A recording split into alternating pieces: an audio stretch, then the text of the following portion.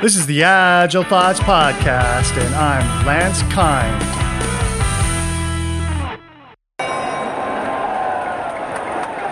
Safe. Ladies and gentlemen, tonight, the main event. Let's get ready to scale Agile. Come on, Dad. Let's go get him, Dad. Come on, Dad. You've been working really hard. You've been working out every day. You're so disciplined, Dad. Let's go, Dad. Go in the ring. Get him, Dad. Less is more. Come on, Mom. You get in there and you beat him to a pulp, Mom.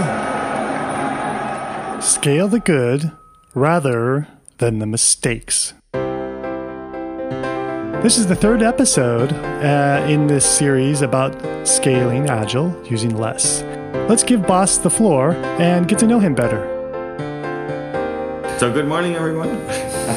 Wow, it's so early. That's why it's so dark outside. Yeah, it's too early here in Paris, where we are right now. So I'm Bas Volle, the accidental creator of the large-scale Scrum or Less framework, and spending most of my time building products, writing code, coaching, and doing some training every now and then.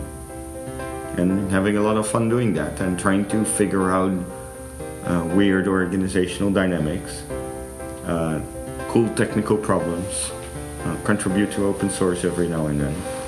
And that's about it. Most of the rest of the time I'd like to spend with my family.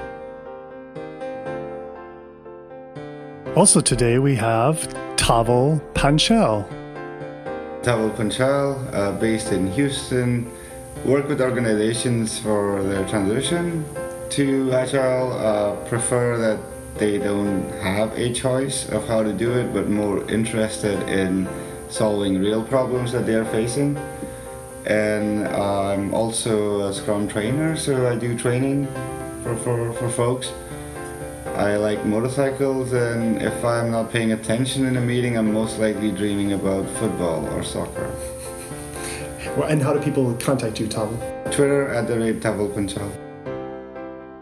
Together we chat about how to scale the good rather than the mistakes and the situations that kind of lead us into the mistakes. 1, 2, 3, 4.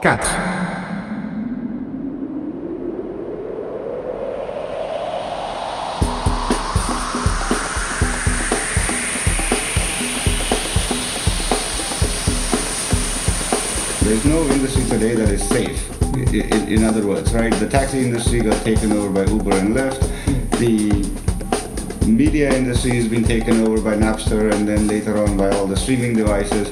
So there's no company on the planet that can not be taken over by a small group of 7-8 people who are working in a startup trying to basically take your bread and butter.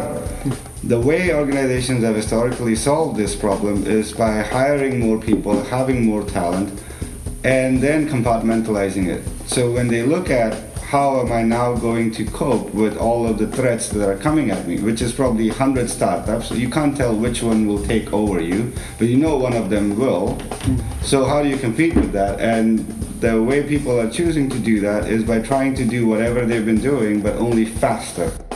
So if you look at the problems that the organizations have, they've tried to solve a typical competitive problem by trying to put more people at the problem. In other words, we keep doing the stuff that we've been doing, only now do it more faster, right? In other words, don't change the underlying system at play. And that underlying system at play is very Tayloristic mindset of compartmentalizing people, compartmentalizing their function, and trying to compartmentalize even more depending on how much throughput you need. Right? And when we talk about scaling, Less especially talks about descaling, because it's about going back to the basics of why you have the system that you have, and is there a better way of doing what you've been doing without taking on the overhead, which was a legacy of the past organizational mindset.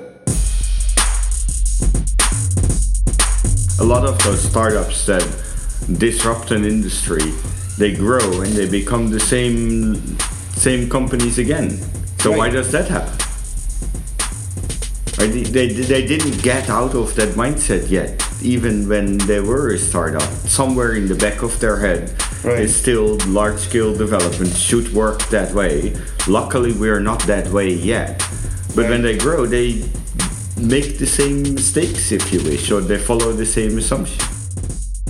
The effect of ending up with the same kind of organizations has more to do with the assumptions that they have about how work should work.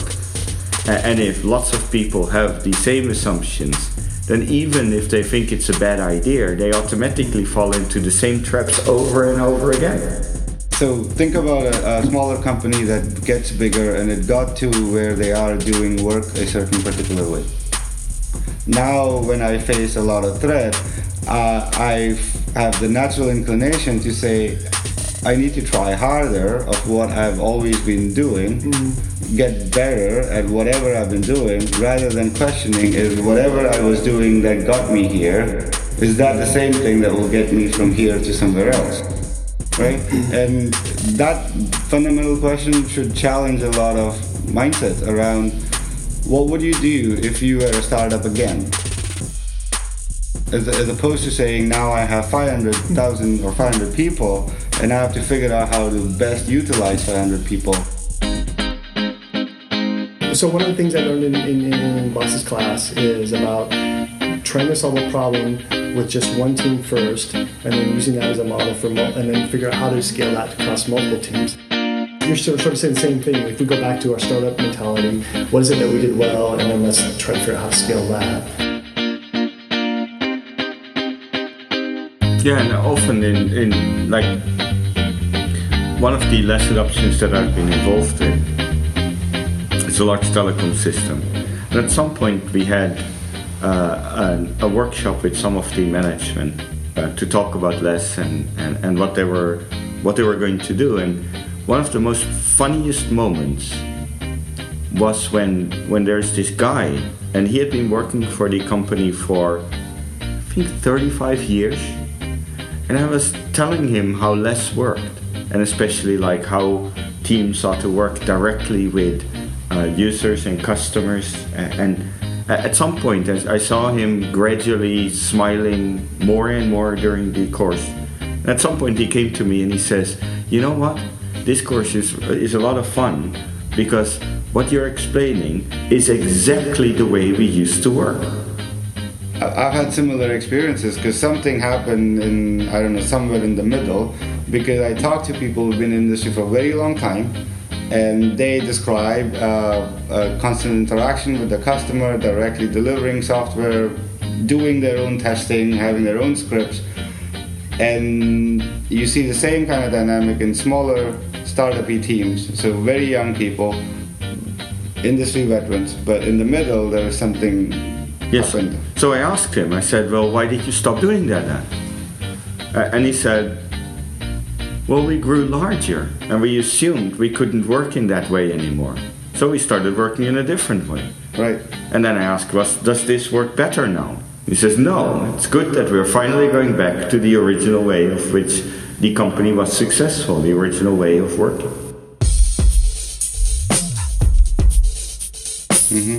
So I find it fascinating that they end up throwing away the things that actually made it successful because they grow larger. And then again, there's all these assumptions about what can and cannot work. And instead of saying, the way of working that we used to work, can we figure out how to keep that when we grow larger?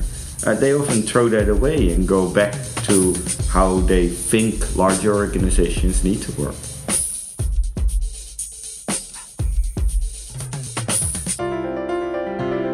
Next episode, we will continue chatting with Tavel Panchal and Bas Bodhi about LESS teams and product ownership.